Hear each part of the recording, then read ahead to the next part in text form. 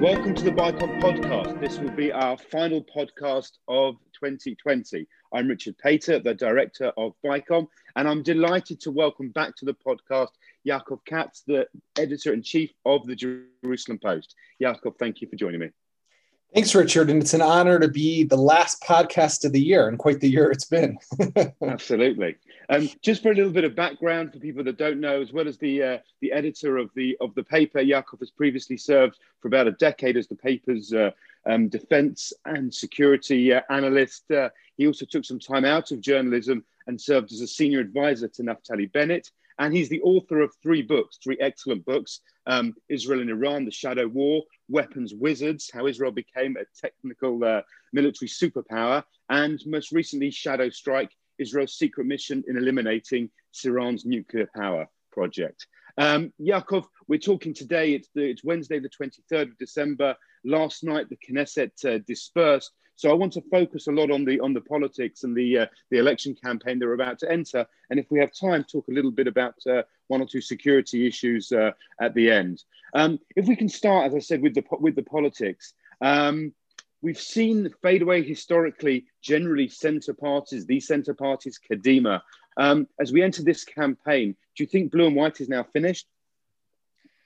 I mean, that's a good question. Look, the polls are not favorable for blue and white. They're down to single digits.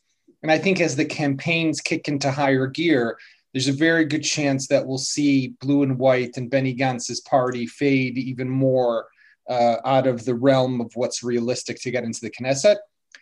You know, to some extent, Gantz has it coming, right? He, for three elections, the first one in April of 19, the second one in September of 19, the third one in March of 2020, he promised not to sit with Netanyahu and not to join a government led by Netanyahu. And then, as we all know, under the cover of COVID-19 and using that as the excuse, he split his party, blue and white, split with Yesh Atid leader Yair Lapid, and in April signed a coalition agreement with Netanyahu and then formed a government with him in May.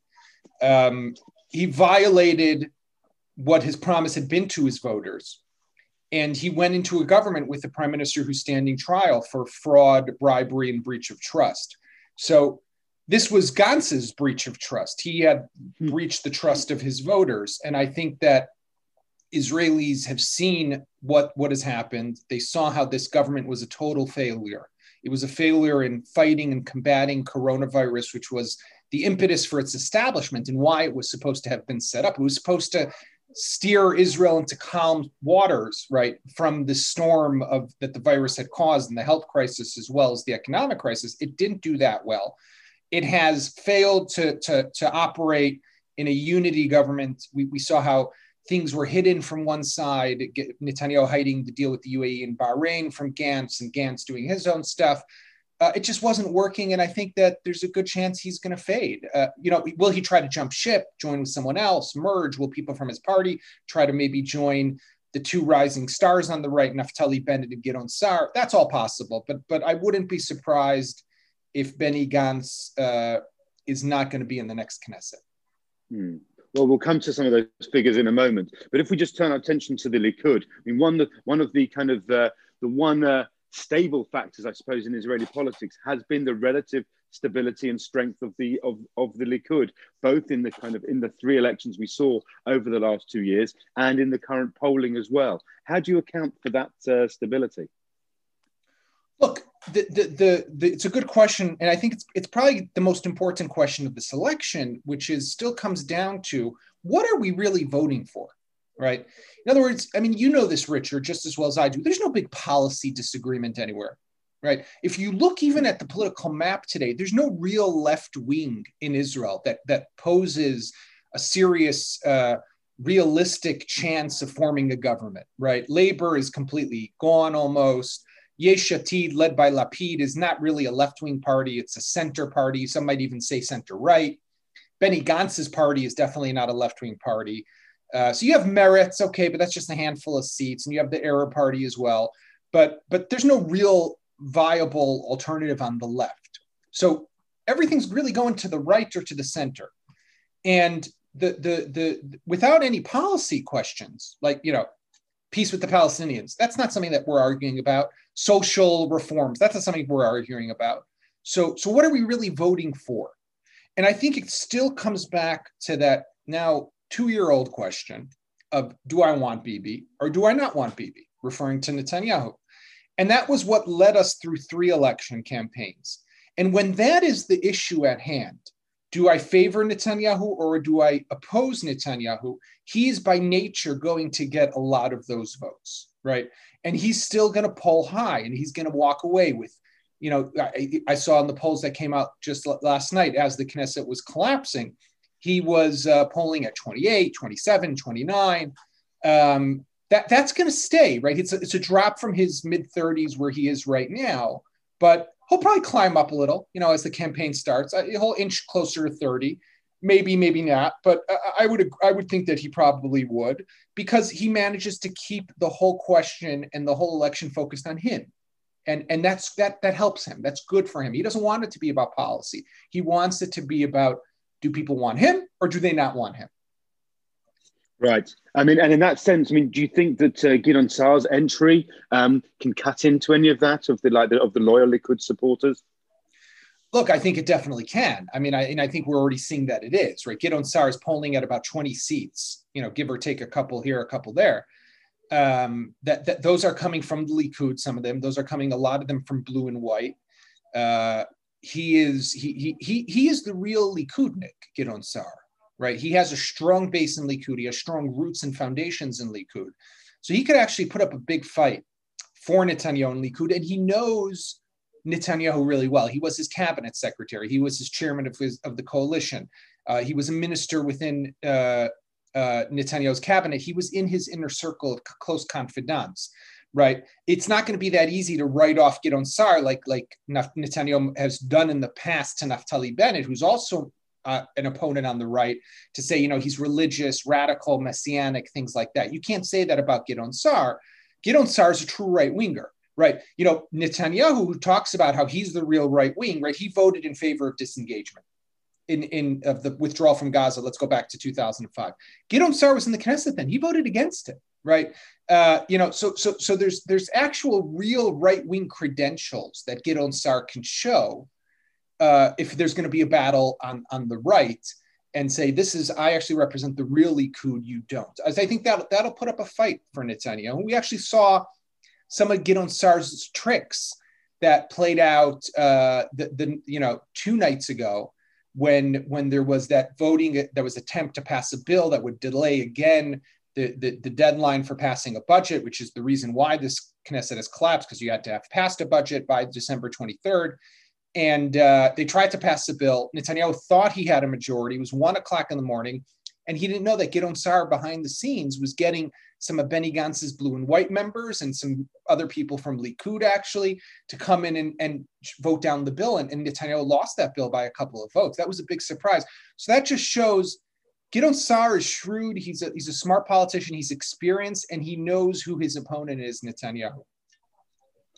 And significantly, he's made it quite clear that if you're voting for Sa'ar, then he's not going to be joining a Netanyahu government. And contrary to that, I suppose, is Naftali Bennett, who has been more circumspect. Even after being humiliated in this current government and being kept out, he's refusing to commit whether he would or wouldn't join a Netanyahu government. What do you expect him to say during this campaign?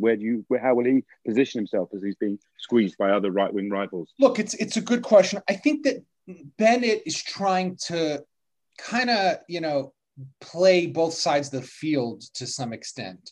Or as we say, there's a saying in Hebrew, dance at 2 weddings at the same time, right? So I think what he's trying to do is to, on the one hand, say, look, yeah, there's, like we said before, there's that whole argument or question of, do you want Netanyahu? Do you not want Netanyahu? And there's the camp that will only sit with Netanyahu, which includes, obviously Likud and the Haredi parties. And there's the camp that will never sit with Netanyahu, which includes Lapid and now Gideon Sa'ar. And Naftali Bennett is saying, I could go either way, right? I don't want to commit myself to a personality. I'm committing myself to a vision and to a policy agenda. That sounds really nice. but I'm not sure how realistic and practical that is. So that's what he's been trying to push until now. I'm not sure it's helping him so much because we saw that once Gideon Sa'ar announced his party, he shaved off within the matter of days 10 seats from Bennett, jumped over to Gideon Sa'ar. So that showed that that rise. Bennett had been 20 seats at one point, how a lot of those were people who were just temporarily parking their vote in his party, but weren't there to stay. So that went to show just how fragile or his voting base was or appeared to be, even though it seemed high. But the other thing is, I wouldn't be surprised if in the next day or so we hear an announcement from Bennett that I'm running for prime minister, I'm running against Netanyahu, I want to lead Israel, and throwing his hat into the ring, kind of like at the bigger leagues, not just to be a party and a member of the coalition, but to actually try to lead a coalition. That might give him a bump. I don't know if he'll come out and say, I'm not going to sit under any circumstances with Netanyahu. He still might want to fudge that and keep it vague so he'd have multiple options the day after. That will be interesting. And I suppose it will also kind of be fascinating to see who makes up his list as well, that he's tried before to go for a more heterogeneous list as opposed to just being in the sector of the national religious. I mean, if we can turn for a second to the other natural partners of Netanyahu historically, the ultra-Orthodox, they're also considered to have a closer personal relationship to Gideon Sa'ar. Do you think they're going to remain loyal to to Netanyahu, or for a price could they also be peeled away by either Sa'ar or in fact Bennett? Look, they could be peeled away because at the end of the day, the ultra-Orthodox parties are in it for what they can provide their voters with, right? So the budgets, the yeshivas, the infrastructure, that's what they're out. That's what they're after, right? Ensuring that there's a draft bill into the IDF that's sympathetic to the needs of the ultra-Orthodox. So that's their important issues, right? You know, like until today, Yaakov Litzman, who's the chairman of United Torah Judaism, he doesn't even sit in the security cabinet, never has, because it doesn't interest him. He'll sit in the regular cabinet, but he's not interested in talking about military operations or, you know, diplomatic relations and alliances. They could go with Gideon Sa'ar, but what you also have to keep in mind, Richard, is that their constituents are Likud supporters also, right? So they like Bibi, but they obviously still vote for the ultra-Orthodox, the Haredi parties. If you have a scenario of where Gideon Sa'ar and Naftali Bennett join together after an election and together make up 30 to 35 seats, and the Likud is only 27, 28 seats, they could potentially make a stake that they should form the government. You know, who would be the prime minister? Let's say for argument's sake, it would be Gideon Sa'ar. Could the ultra-Orthodox parties then join that? For sure. What would happen to Likud? It'd be interesting, but they could potentially, if they have 35 seats, let's say together, Bennett and Gideon Sa'ar, the Haredim together are another 15, give or take. That puts you already at 50. You bring in Yair Lapid or Avigdor Lieberman, and you're almost at 61, if not past 61. Likud stays on the outside. That's a real viable option right now, and that's what has Netanyahu very, very, very concerned. This is the first election where his main opponent is on the right, not on the center left or in the center. So it's going to be tougher to portray Gideon Sa'ar as being weak and being a leftist. He's not a leftist. He's more right-wing than Netanyahu. Absolutely. If we just talk about the centre left for a moment, I mean, Yair Lapid perhaps deserves some credit, for longevity as a central party for sticking around this long. He's credited with having a good structural support across the country, grassroots, and a good network. And he stayed to his commitment of not joining a Netanyahu government. But we see him in the polls as well, not really breaking through that 20-seat mark. Can you see a way that he can break through, or does he have that glass ceiling? Look, potentially he could break through if everyone would align behind him and understand that the gift to Netanyahu would be to establish new parties that would compete on the center and center left, right? There's talk of the long veteran, successful, I might add, mayor of Tel Aviv, Ron Huldai, a former Air Force pilot who's in his mid-70s, which is the trend nowadays, as we see in the United States. But he's thinking of putting together a party. There's other talk of other parties on the left. But if they start to again split that vote, they're giving Netanyahu a gift. That's what he wants to some extent, right?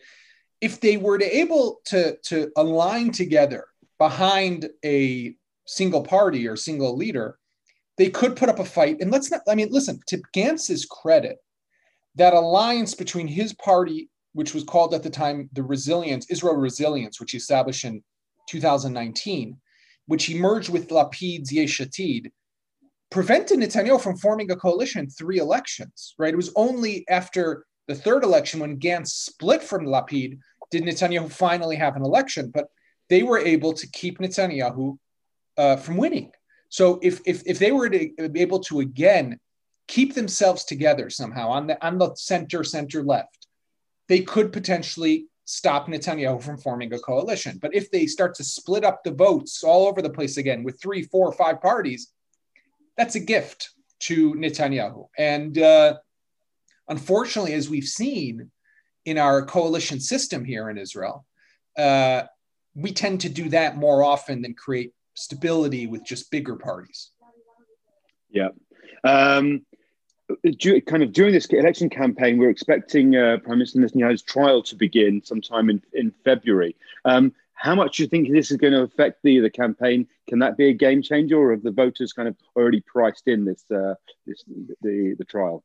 Right. Well, I mean, just to correct, his trial has begun. Right. There's been the pre-testimony hearings that have already taken place. What's supposed to happen in February? So the prime minister is already on trial for bribery, fraud, and breach of trust, and he's about to stand for an election, which just sounds, let's let that settle in again. We have a prime minister who's on trial for bribery, who's now running in an election. Right. In some democracies, people might say that that's not right, but not in Israel. So his trial is moving into higher gear in February. You're right, when they're going to start to hear testimony, and that's going to be probably 3 to 4 days a week, full days of testimony from the morning till the evening. That's the key part of the trial, and that's the part that Netanyahu is going to have to sit in that Jerusalem district courtroom as a defendant and listen to the testimonies of the state's witnesses and all those other people who are going to come and testify against him and accuse him of bribery, fraud, and breach of trust. That's not good for him, right? Obviously, that's not good for him. Now you heard last night when it was clear that there's no way out of this election and the Knesset is going to fall. Netanyahu went on television, and one of the things that he said 3 things that I would say were key.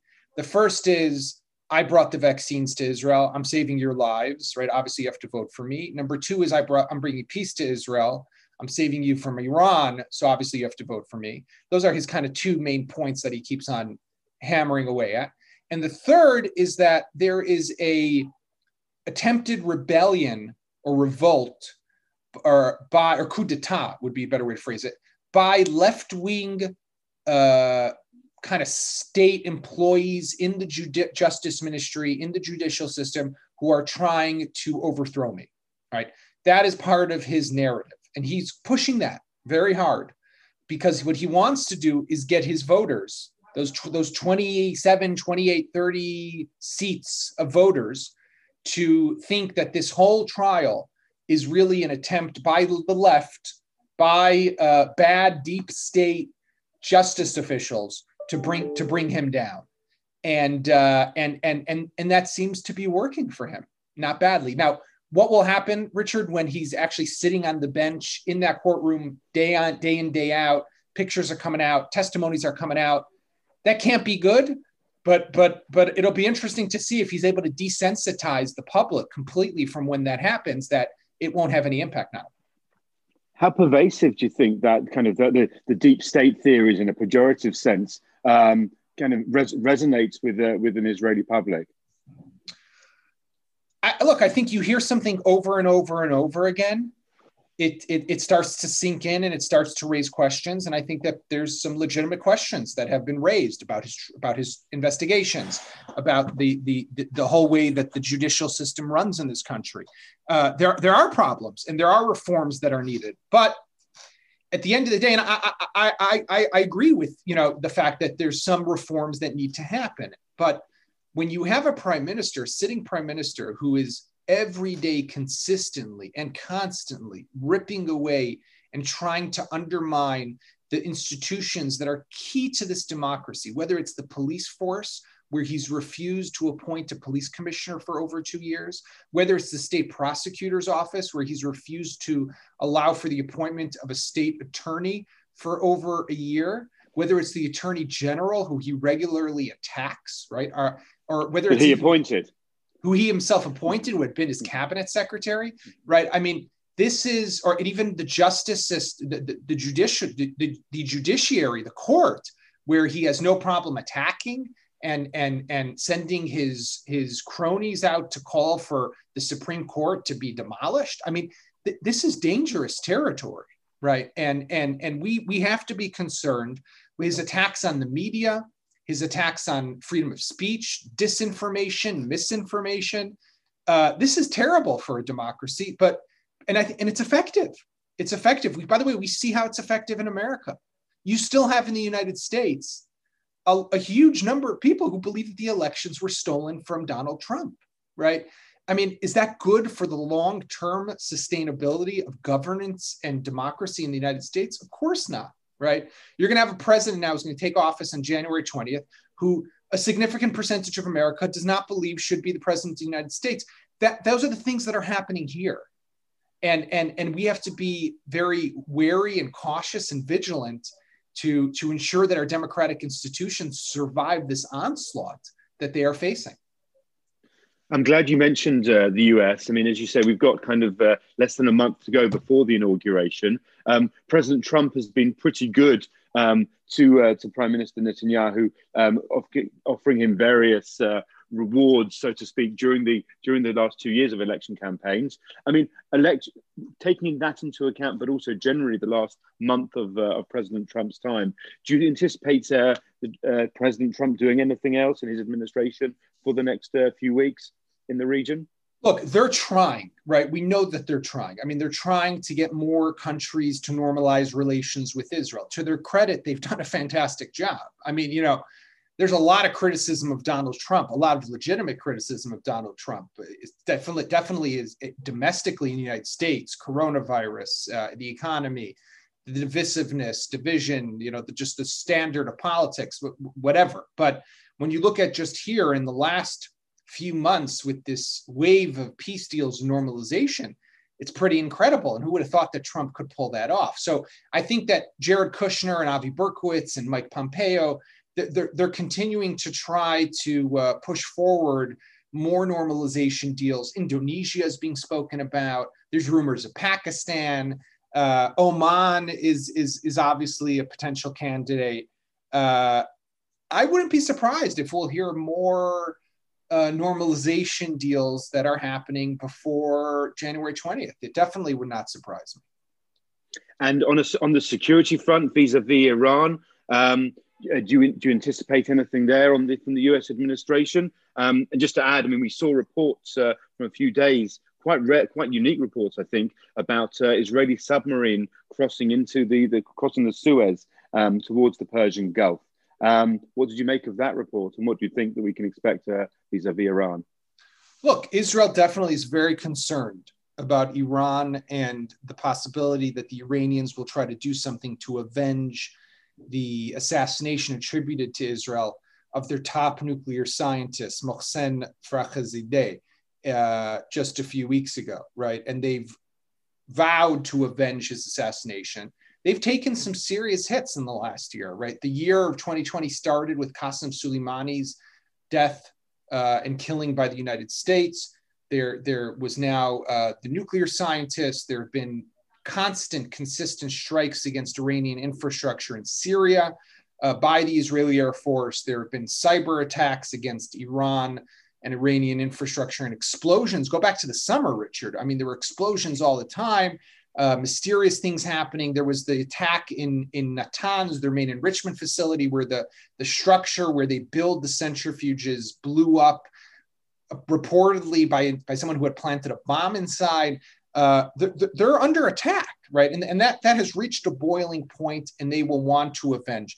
You heard the remarks made by IDF Chief of Staff Aviv Kochavi just the other day, where he vowed in very strong terms a tough Israeli retaliation for an attack by Iran, whether against Israel or against an Israeli target overseas.